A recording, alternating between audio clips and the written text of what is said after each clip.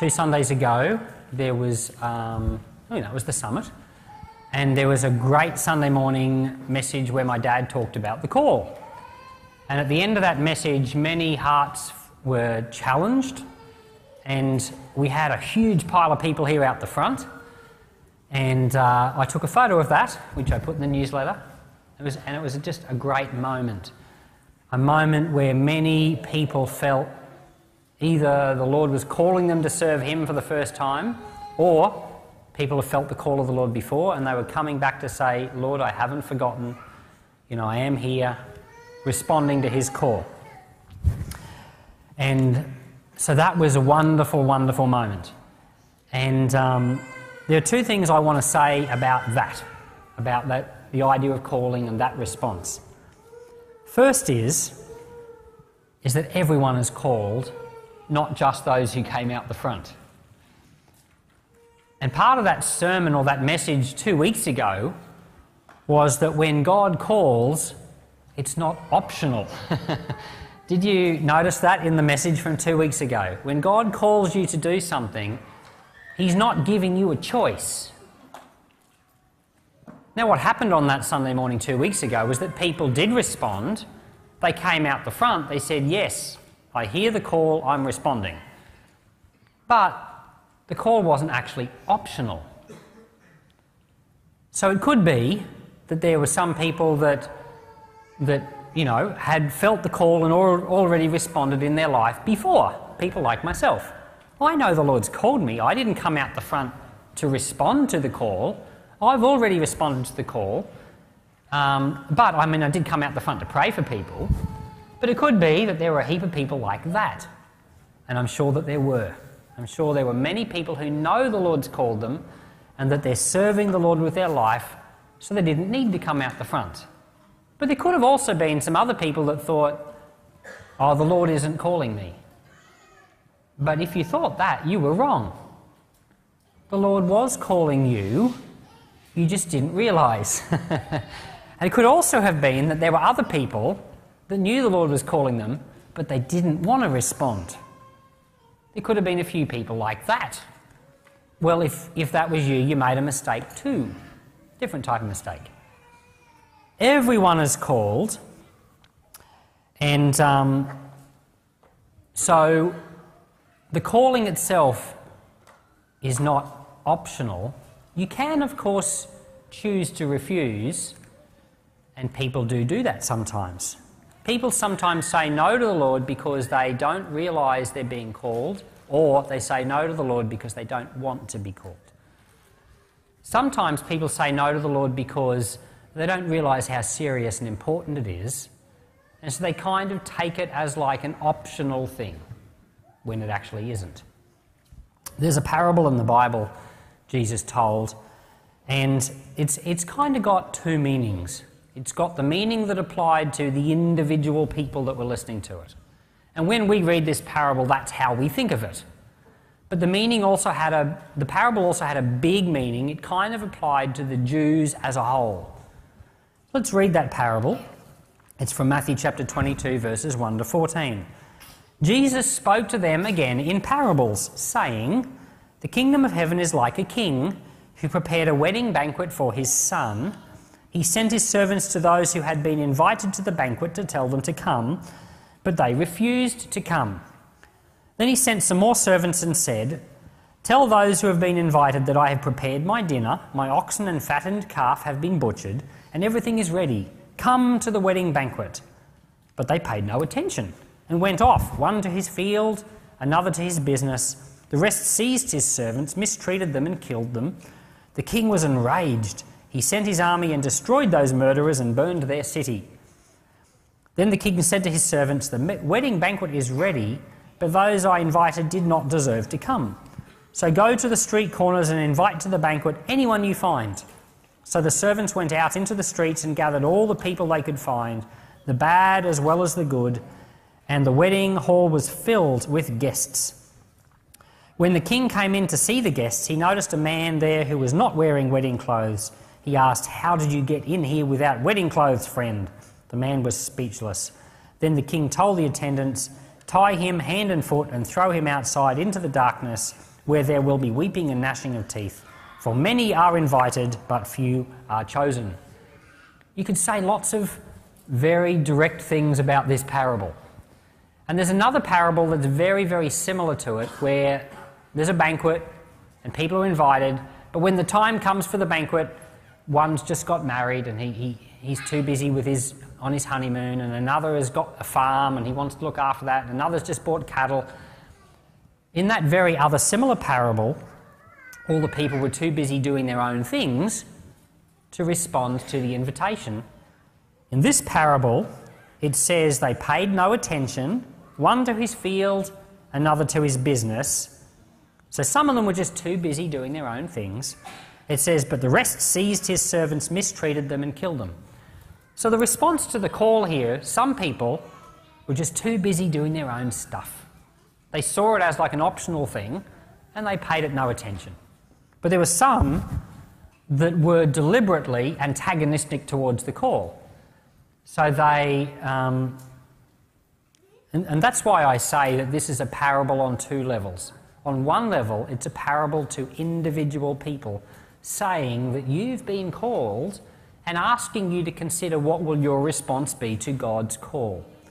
But on another level, this was a parable for the Jewish people, because the Jewish people had been called to serve the Lord, and they were supposed to be a light to the Gentiles. The whole nation of the Jewish people was supposed to be God's example to the rest of the world, and they failed the calling. And then they basically crucified their Messiah, and all the terrible things that are in this parable happened to them. And then the king went out and they invited other people. Now, who were the other people? The Gentiles, which was us. Thank God we were the other people. Thank God we got invited as well. So this is kind of a parable on two levels. It's a parable on one level explaining the big picture of what God did with Jews and Gentiles, but it's also a parable on the individual level, talking to each Christian or each person, saying, many are called, but few are chosen. And why are few chosen? Well, I told you a few minutes ago. A few are chosen because some people think they're not called, so they don't respond.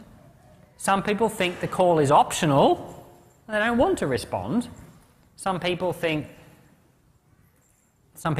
just hear the call and realise God's calling, but they don't want to respond. I don't think that's anyone here. I don't think anyone here is of that third type, where they're just angry against the Lord. But I think in churches generally, people do fall into the first two categories a lot. People don't know that the Lord's calling them, or when they hear the Lord's call, they think it's just up to you. Yeah, you can respond if you want or not. And so we have to be careful that we don't make that mistake. I did a first aid course years ago. I had to do the first aid course because I was doing a scuba diving course. I'd gotten to level 3, which is rescue diver. Rescue diving, in theory, you dive down to the bottom of the ocean and pull people out. Sometimes if they're still alive, you've got to learn how to bring them up without it popping their lungs on the way up, which is an interesting trick. And then you've got to learn to give them mouth to mouth as you tow them through the water. And that's very complicated to do. And then you've got to learn all the usual first aid stuff for when you get them to land, chest compressions and all that stuff. So I thoroughly enjoyed that course, and I don't think I've ever felt a greater sense of satisfaction at completing that rescue diver course. Just the feeling, I guess the feeling I got from it was not that I could help other people, but I felt safer within myself as a scuba diver. Anyway, that's beside the point. The point was I had to do a first aid course as part of that rescue diver course, and then, and I'm bad at medical stuff, by the way. It's a miracle I made it through the first aid course. Just ask my wife about medical stuff and me. Don't go together. Anyway, the worst thing about the first aid course was when we got to the end of the first aid course and I'd passed, by the grace of God, we were told that now that you know how to do A, B and C for people, you're legally obliged. For 2 years at least anyway. Because after 2 years then you've got to do a refresher course because you know things can change. Apparently the number of chest compressions have now changed, the number of breaths, all these things change. I don't even know what the latest is. But the thing was, if I'm somewhere, back then when my course was fresh, if I was somewhere and someone collapsed next to me, and there's no ambulance within Cooee, I was legally obliged to do what I knew to do for that person. Okay? That's a bit like what I'm talking about. Now, did I actually have a choice? Could I say, no, I don't want to help them? Well, I could do that, right? There would be consequences if I did that. Consequences for that person, possibly, who may just die. Then there'd be further consequences for me because of refusing to help. So the fact is, you still have a choice. Like, I still would have a choice in a situation like that, but there's a legal obligation for me to respond. It's not exactly the same thing, but the call of the Lord comes to all people, and the way the Lord sees it is He's called you. Now, you can choose how you want. There'll be consequences for that choice, which will affect people. It will affect you directly eventually, but it will affect other people around you as well. Because when you're called to serve the Lord, He's not thinking about you alone. He's thinking about other people in your life too. When you serve the Lord, when you respond to be someone that follows Christ, it has an effect on people around you, just like someone taking first responder action would do. When I see someone in need, they're drowning in a pool, and I reach in and pull them out, and I respond like that. Sure, it's my legal obligation, but hey, I want to do it anyway. If I was in a situation like that, and someone with more intelligence or better first aid skills was not around, I would still do my best. Even though I might give the wrong number of chest compressions and the wrong number of breaths, and I might not quite do it right, it's better than doing nothing, right? You would have to say. So even though I wouldn't be legally obligated, I would still do it because I'd want to make a difference for a person in need. And so when the Lord calls you, He's calling you because it's not only about you, it's about the fact that there are people around you that will only be touched by your life. The calling of God isn't only for those who are going into fivefold ministry. It's not only for people who are going to be missionaries full-time or pastors full-time. The truth is the Lord calls all people to serve Him because there are people in your life that will only be touched by you. There are people whose lives will not be touched by the Lord and the gospel if you don't say yes to the Lord. And what it means to say yes to the Lord is basic things like praying for people, being willing to be a Christian in their life, serve them, love them, sometimes do things that are difficult or hard, make a little bit of extra to be loving, kind, considerate, do things you may not feel like doing sometimes, and of course being open to the Lord's direction, whatever it may be in any individual given circumstance. And I think at peace, the calling of the Lord is not only on you as an individual, but it's on us all together because we've got this apostolic purpose. So we're called to support that even though we still don't completely get it. We've been talking about this apostolic purpose for more than 20 years and most people still can't articulate concisely what exactly that is. That's fine. But the Lord's called us to something even though we don't completely get it yet. So it's a collective calling, and so you are asked by the Lord to be a part of it. Of course you have a choice, but it's not optional at the same time, if you know what I'm trying to say. The Lord's calling is very clear. Like Moses responded to the Lord's calling in the Bible, but he could literally have turned around and walked away. He could have done that, even though the Lord's calling was not optional. Of course, he didn't. Thank God he didn't, because, you know, that's a pretty big, important part of the Bible. So, when God places a call on you, if you think it's a nothing, you ignore it. Either you don't know who's calling you, or you don't fear him. But I just thought that screen behind us is pretty interesting in light of all of this, because St. Paul, Apostle Paul, felt a sense of calling from the Lord, and he knew it's God that's calling me. This isn't just like some, it's just not like some human thing that's happening. This is God that's calling. And then, with due fear and respect for the Lord, Paul was able to say years later that he was not disobedient to that calling. We're not all called to be Paul. Thank God for that. I personally would not want a life like his, or most of the people in the Bible, for that matter. But the Lord's called us to whatever it is the Lord's called us to, and whatever that means, we realise it's the Lord calling us. We receive it with fear and respect, and we do our best to be obedient to what he has called us to do. So the scripture that the Lord gave me for this message comes from Psalm 78, verses 9, 10 and 11. And we're going to go and read that. Now, this scripture just popped into my head 2 weeks ago, and it's a strange scripture. I don't know if they've got it up there, but let's read it. Psalm 78, 9 to 11.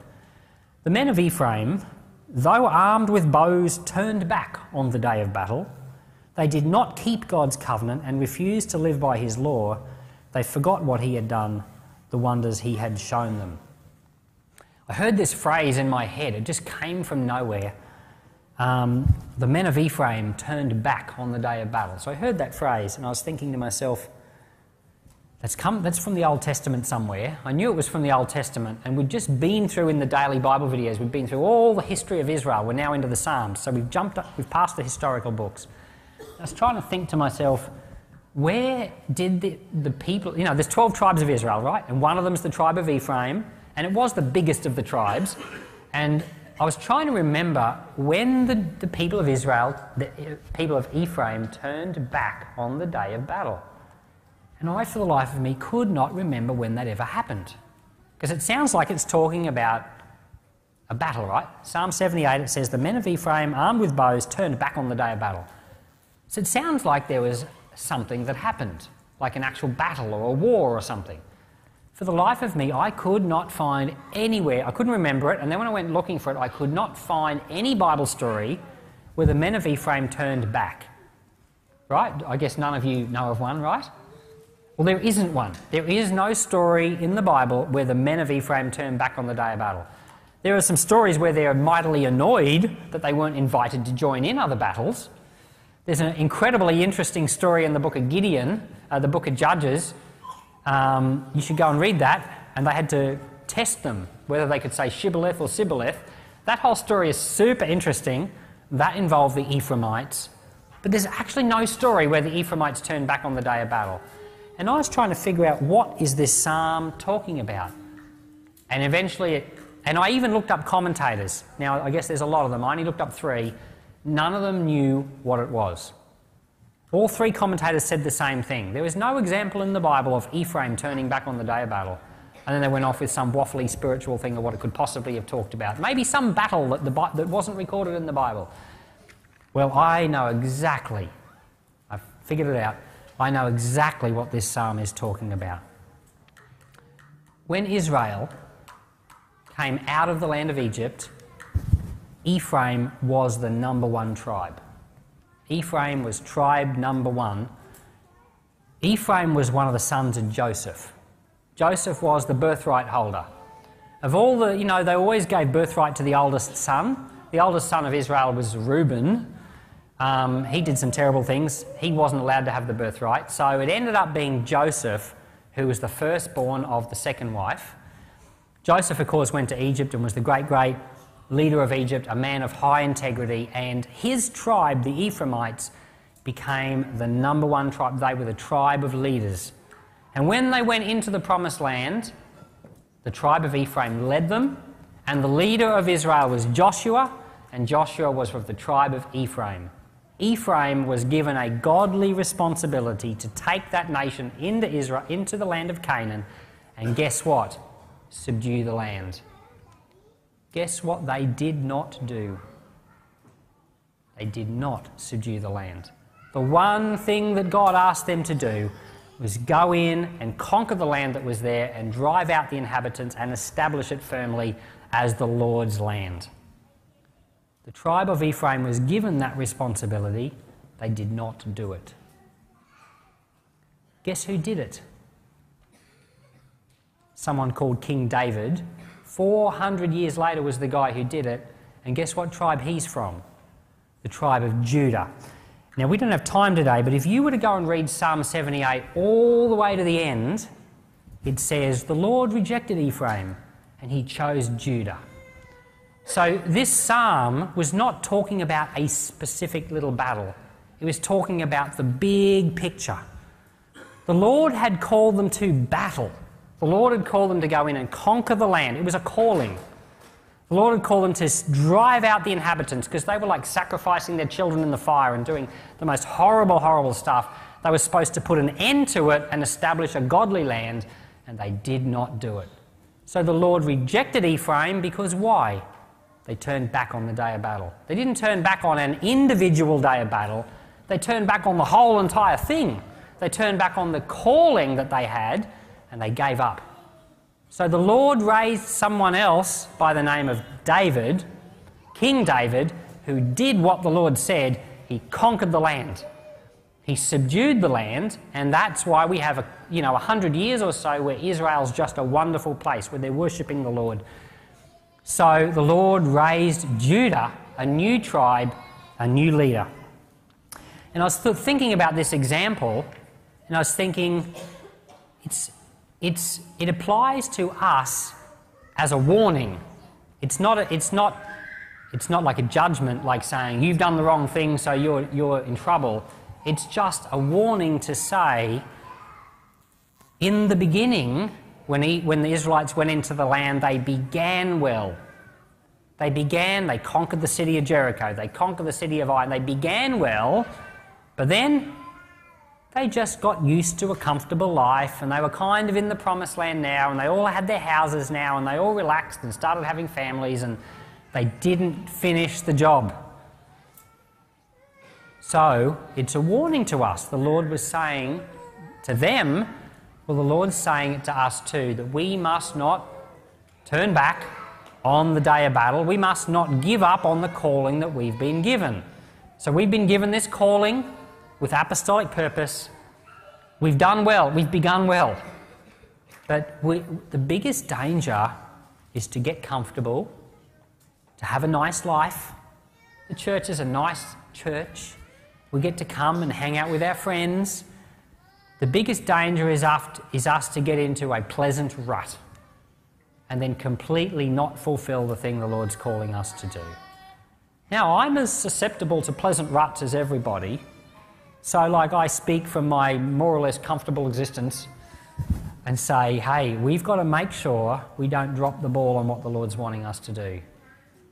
You're allowed to be comfortable as long as you don't drop the ball. But what happened to the children of Israel when they dropped the ball? The Lord took away their comforts. Now, if you know the big story of the Bible, you read the book of Judges, they drop the ball, and the next thing the Lord sends against them, oppression. Because that oppression was supposed to stir them out of their comfortable position to get them focusing again on what the Lord wanted. Well, let's be smarter than that. Let's not drop the ball. If the Lord's blessed us with comfort, it's because he loves us. We're supposed to be comfortable. The Lord was bringing them into a promised land because he wanted to bless them. They were supposed to be fruitful. They were supposed to have good things. The Lord wants that too. The Lord doesn't want you to be miserable your whole life. He wants you to be blessed, but your blessing is for a purpose. It's not just so that you can enjoy your life and forget about the purposes and the callings of the Lord. So Ephraim dropped the ball, but it's a warning to us to make sure we do not drop the ball. So what I thought I would do right now, for a few minutes in closing, is give you 3 things that you need to do. These aren't the only 3 things, but it occurs to me that there are like 2 kinds of people here. There's probably more than 2, but there's at least 2. There are the kind of people that responded to the call 2 weeks ago, and now you've got a question in your mind. The question is, now what? Now what do I do? I said yes to the Lord, but my life's the same today as it was 2 weeks ago, so now what? Well, there's that group, and there's this other group that already know that the Lord's called them, or maybe you're someone that saw the calling as optional. But in any case, you're just in the church and you're just going along. What are you supposed to do? What do you do just going on day by day by day? Because nothing big and amazing seems to be happening, right? It's not like there's actually an army of Philistines about to attack us, right? Or is there? Or do we have actual enemies that we just don't recognise, that need to be kind of taken on? There are three things that I think we all ought to do. Whether you've been called years ago and you're just in the church going about your regular life, or whether you're feeling a sense of call and you're asking the question, now what? Here are three things you need to do. And it occurs to me that these are the types of things that King David would have done the day after he received his call. Have you ever thought about it from David's perspective? He's a shepherd boy, he's out in the fields, he's minding his sheep, a prophet turns up out of nowhere, pours oil on his head and says, "You're going to be the king of Israel," and then disappears, and he doesn't see Samuel again for years. The very next day, he's going to be out there in his paddock with the sheep, like he did every other day, and guess what he'll be thinking? Now what? And then he was in that paddock for years, every day. Now what? Now what? Now what? Well, I have a feeling that David very quickly came to a position where he worked out some things he should do. Number one, sharpen your sword. All right? David was out there in the paddock, and I have a feeling that he started practicing his fighting skills. He had a slingshot, and he practiced. They say that David was a mighty warrior. By the time he was actually a part of Saul's army, he was a mighty warrior. Well, you don't go from shepherd to mighty warrior by clicking the finger. Here's a boy, teenager, that was out in the fields, and he knew he's been called to the king, and he knows that that role comes with fighting. It's a big part of the job. If you knew you were called to be a lawyer one day, you'd go study law, right? If you knew you were called to be a pastor one day, you'd pay attention to the Bible, right? I mean, you know, if you know you're called to something, and you know what the gist of it, you start getting ready. So David's out in the fields, no doubt, practicing, probably got himself a sword from somewhere, or if not, got himself a stick, and he practiced with his slingshot. He got good at fighting, so that by the time he was fighting, he was a great fighter. People feared him. Number one, sharpen your sword. Now, what is your sword? Do you all know what your sword is? Come on. You're allowed to answer out loud. It's the Bible. It's the Word of God. It tells us in the New Testament that the sword of the Spirit, the Word of God. That's from Ephesians chapter 6. Sharpen your sword. So, you need to become familiar with your Bible. If you have been called by the Lord, and you have, you need to get very familiar with your Bible. Okay? If you are wondering, now what? Start reading your Bible. Read it with intent to know what's in there. Read it with intent to know what God has to say to you. There are things in there waiting to be discovered by you that will not be discovered while the Bible stays on the bookshelf. They're only discovered when you open the Bible up. I heard a story once of a guy that had promised his son a car or something when he graduated from college. And when he graduated from college, he was so looking forward to getting his car, and his dad comes out and says, "Congratulations, son," and gives him a Bible as his graduation from college gift. And he's so disappointed. He goes and puts the Bible on the shelf, heartbroken, angry at his dad. If he only just opened the Bible, the car key was inside, just right inside the front cover. Hey, there's treasures inside those Bibles you've got there on your bookshelves. Sharpen your sword. If you're wondering what now, you're supposed to be getting ready for something. Read your Bibles, number one. Number two, shoot some arrows. So part of the call is an out there sense, but a part of the call is it's a now sense as well. So yes, There are things the Lord's going to call you to do which haven't happened yet, just like David was called to be king and he didn't become king for like 15 years or whatever it was. But at the same time, the Lord calls you to be a part of something that's going on now. So we're in a battle now. Yes, the Philistines are attacking right now.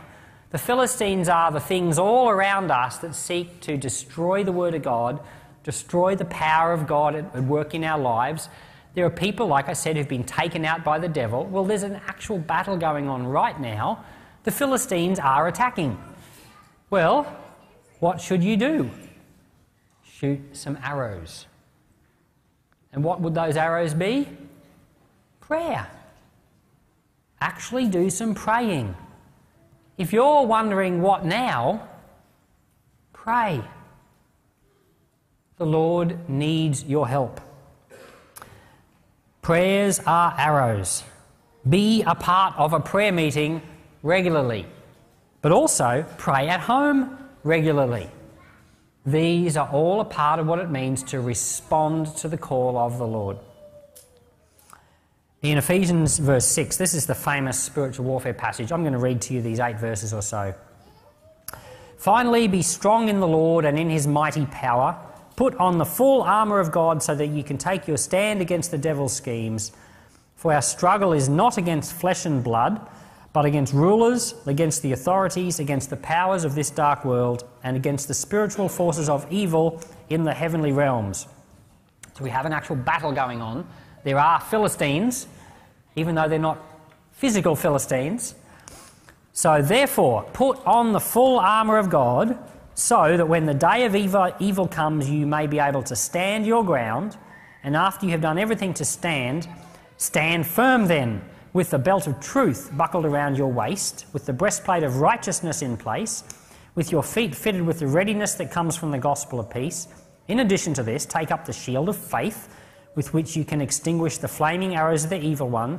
Take the helmet of salvation and the sword of the Spirit, which is the word of God, and pray. You notice the armour of God, apart from the sword, it's all protection. All the things that the armour is comprised of are all defensive things or protective things. Things like being a person of faith. You know, someone who trusts God. Being a person of righteousness. Someone that doesn't live a wild life, but someone that lives a righteous life.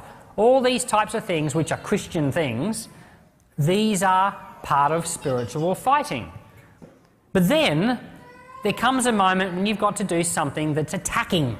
Like all of that stuff's defensive, but you've got to attack, right? Well, it says in verse 18, put on all these things and then pray. That's your attacking right there. Your praying is your offence against the devil. In other words, shoot some arrows. They didn't mention a bow and arrow here in the armour, but I'm adding a bow and arrow in. You got your sword and your bow and arrow.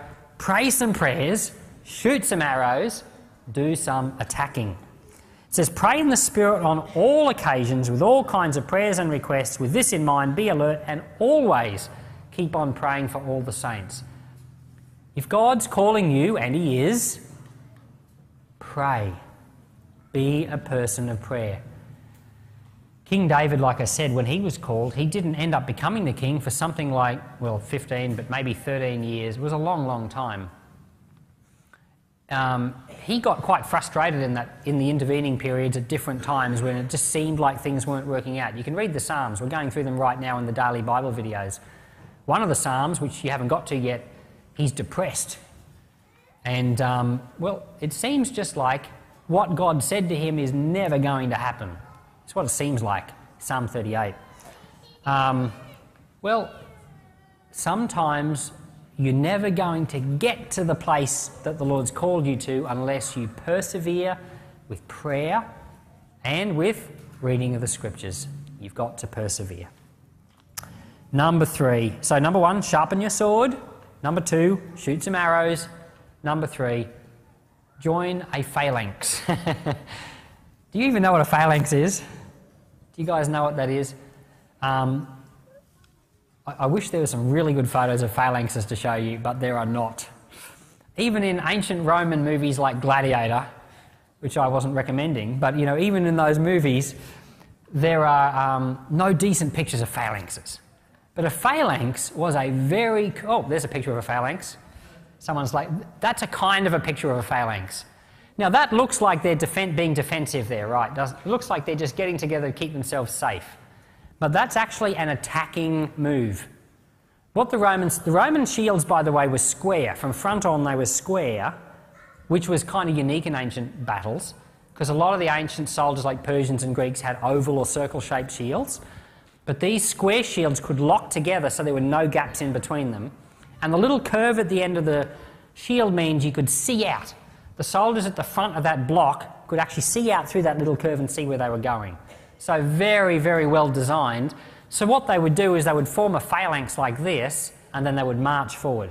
So the enemy in front of them would be shooting 1,000 arrows at them, but not kill a single one. They'd have to get creative, like shoot big boulders or other stuff to try to break these phalanxes up.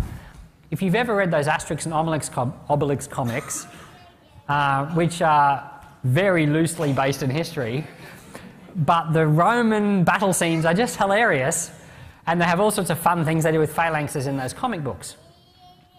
But basically the Roman phalanx was the thing which, well, he's one of the key factors which caused them to conquer the world at the time. So what they were doing was, instead of fighting as individuals, they were fighting together in a way that caused them to actually be effective. So I'm telling you that you need to be a part of a phalanx. You need to be a part of responding to the Lord's call, but with other people. It's not something you're doing on your own.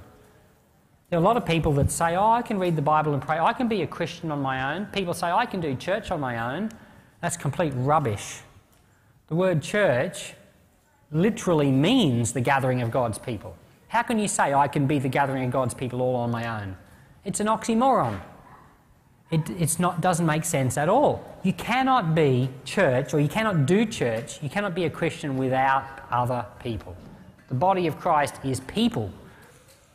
So sure, you can have a personal prayer time on your own, you can do that, but to be a Christian and to serve means doing things with other people. And so yes, it means coming to church and making that a priority. And I'd like to add to that, to try to endeavour to be on time as well. I just noticed how lately everyone seems to arrive 10 minutes late. So I encourage you all to set your alarm 10 minutes earlier. And the closer that you live to the church, give yourself another 10 minutes earlier than that. There's a kind of a back-to-front axiom. The further away from church you live, the more likely you are to be on time. It doesn't make sense, but that seems to be how it works.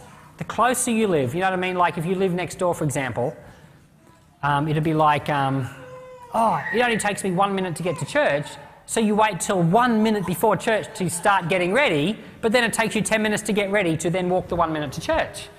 So then you're 10 minutes late, even though you're so close. So yeah, David's axiom for church attendance on time: the closer you live to church, the earlier you must get ready.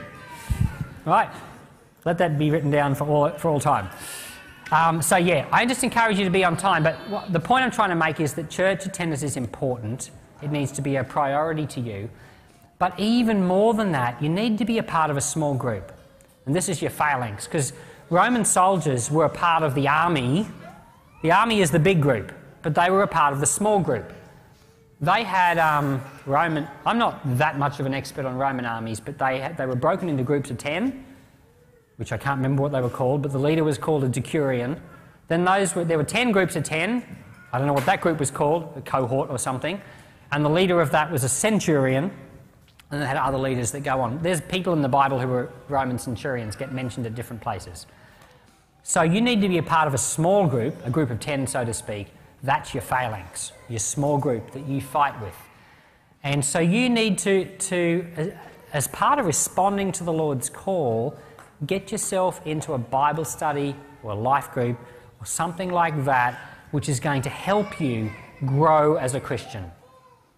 There's a lot of people who never ever grow in their faith because they're not accountable to anyone, or no one knows how their life is going spiritually. But when you're in a small group, your life is a part of the lives of other people. So you're coming along and People are saying, you know, in church here on a Sunday, we all see each other, but I don't know how any one individual of you is going in life unless we have a personal conversation. On a Sunday morning, I'll have no more than 2 or 3 good conversations with people, but there's 120 or 150 people, so it's very, very hard to know how anyone's going at any given time. That's why life groups are important, because we all need people that we live the Christian life with. If something goes wrong, they're the people that will pray for you. If something really goes wrong, yeah, the pastors will get involved. We'll pray for you. But as you go through life with all the regular ups and downs and everything, you need to be in a life group, because those people are walking the Christian life with you, and you're walking the Christian life with them. There's a place where you will serve your fellow believer, and your fellow believer will serve you. It's a place to learn how to receive and to learn how to give, learn how to pray in front of other people, learn how to share what the Lord's showing you in the Bible. That's what the small group is for, and that's your phalanx. That's where you're going to fight together. There's going to be people that you know that are unsaved. You're going to pray for them together. There's your phalanx at work. If one of you is struggling, sick and unwell, the group's going to pray for you. That's your phalanx at work. So this is the benefit of being in a small group. But if you're not in one of those small groups, you're like a lone soldier out on the edge, well, you're just a bit more vulnerable. It's not a great place to be. So my point this morning in wrapping up is that you're all called. The calling isn't optional. You can, of course, respond however you want, but you're not supposed to. You're supposed to say yes to the Lord. And in responding to the Lord, we ask ourselves the question, what do we do? And I'm telling you that there are multiple things to do, but at least 3 things are: sharpen your sword, shoot some arrows, and join a phalanx. We do want to get the life groups and the Bible studies of this church back running at full steam. We do have 7 or 8, but I also think, this could be a closing thought before I pray for you, I do think that there are people in this church who are waiting for someone else to start a life group, or they're waiting for someone else to start a Bible study so they can join it. And I think that maybe you're supposed to start it, rather than waiting for someone else. And maybe that's the call. Maybe that's a part of what the Lord's called you to, or maybe by responding to that first step, that'll be a part of you coming to the place where the Lord eventually wants you. So that's just a thought to throw out there for you to consider. If you're not in a life group, are you supposed to start one? If that thought feels scary to you, then I'd say good. There's not a single person in the Bible, with the exception of the Lord's mother Mary, who was an entirely remarkable human, completely like hardly anyone else I can think of. It's no wonder Catholics think highly of her. She was different to other people. That's why the Lord chose her to be his mother. But apart from Mary, who's exceptional, everyone in the Bible who the Lord called was scared and didn't want to. You know what that tells me? If you're scared and you don't want to, you've just qualified yourself. You've got all the right credentials to do the job. Paul said, was it Romans or somewhere, he said, I preached with fear and great trembling. Well, there you go. If you're afraid, you're in the same category as Paul. You've qualified yourself. So that's no excuse at all, in my opinion. Anyway, think about that. So anyway, I basically am putting it out there to say to you that the call of God is real. The call of God is on you, and he calls you because he needs you to do something. Respond to his call. I'm going to invite the band to come, and I'm going to pray. Let's all stand. Let's all stand, and what I want is our standing up now as we pray to be a response to the Lord. Many of you did respond to the Lord 2 weeks ago, but I want in your standing this morning as we pray to you to say to the Lord, I hear your call and I obey. Now you might be saying, well, I don't want to say that Or maybe you do want to say that, but you don't want to say that at the same time. Maybe you want to say, yes to the Lord, I respond, but maybe you're a bit worried about what it's all going to mean. Well, that's fine. Then your prayer is going to be, Lord, I'm scared of responding, but I'm going to say yes, and please help me. That's going to be your prayer, okay? And that's the prayer I'm going to pray for us today. Lord, we respond to your call this morning with faith. First of all, the faith that recognises that you've called, the faith that says we know it's real, we know that it's from you and it's important, so we don't disregard it.